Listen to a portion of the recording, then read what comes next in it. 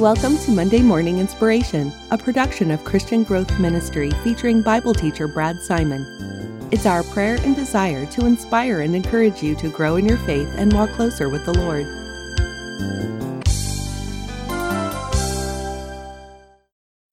It was late on a Friday afternoon, and I was driving north on Interstate 55. As I drove around a curve in the highway, there it was, spread out before my eyes. I had met Debbie a few months earlier, and we had just started dating long distance. She lived in Chicago, Illinois, and went away to college at the University of Southern Illinois in Carbondale. I lived in Quincy, Illinois, a town of about 45,000, and attended a trade school there. Quincy is a beautiful little town situated on bluffs overlooking the Mississippi River. Growing up there, we had two buildings that were taller than 3 stories.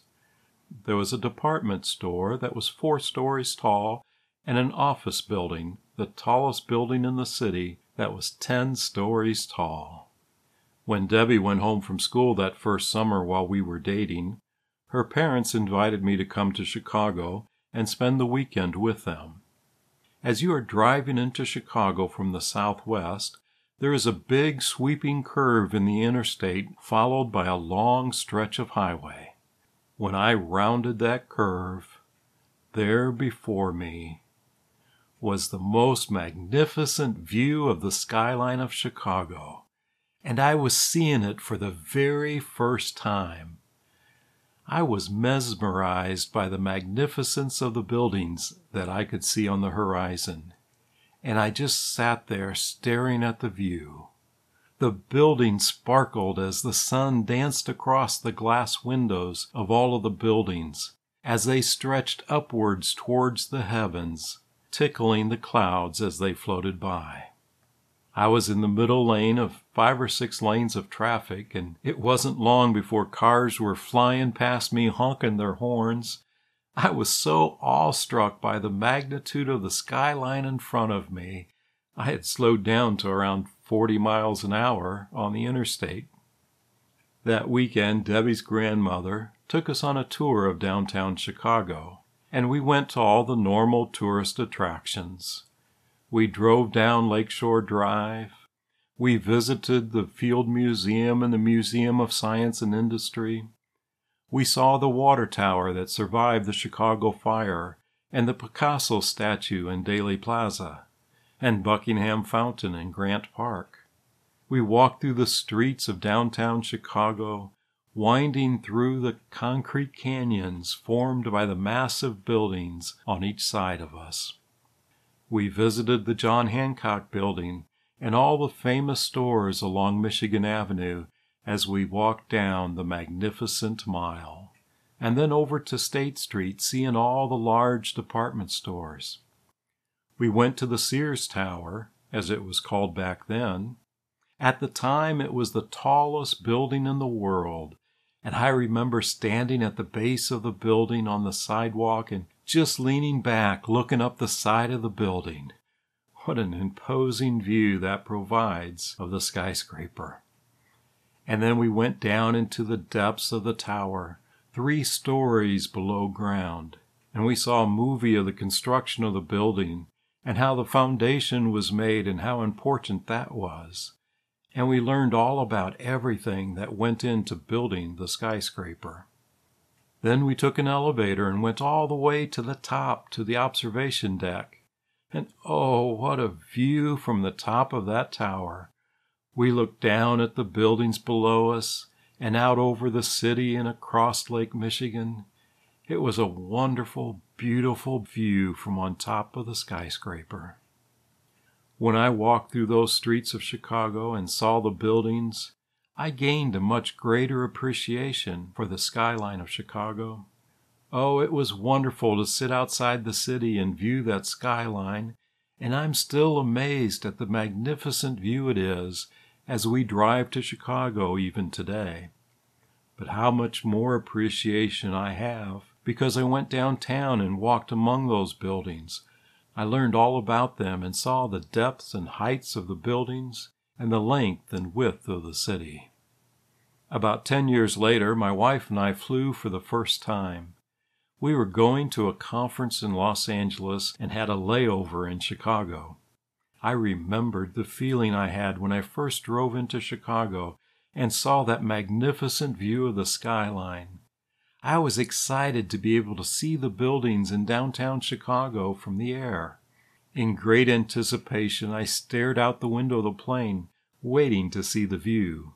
As the plane landed at O'Hare Airport, I realized I was on the wrong side of the plane, and I only saw houses in the suburbs.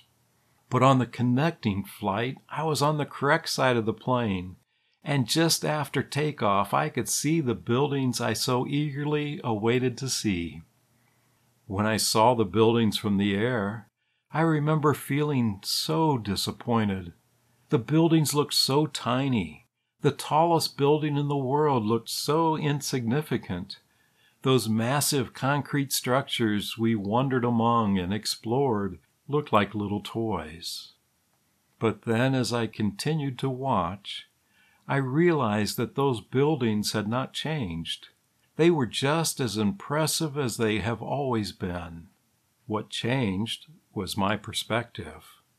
As our plane traveled further from the airport, I could see Lake Michigan spread out beyond the buildings.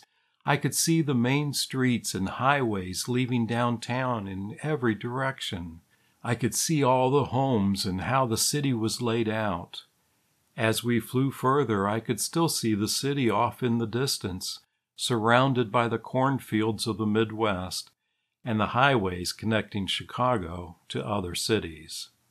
From my new perspective, I could now understand how those massive buildings fit into and related to the rest of the world.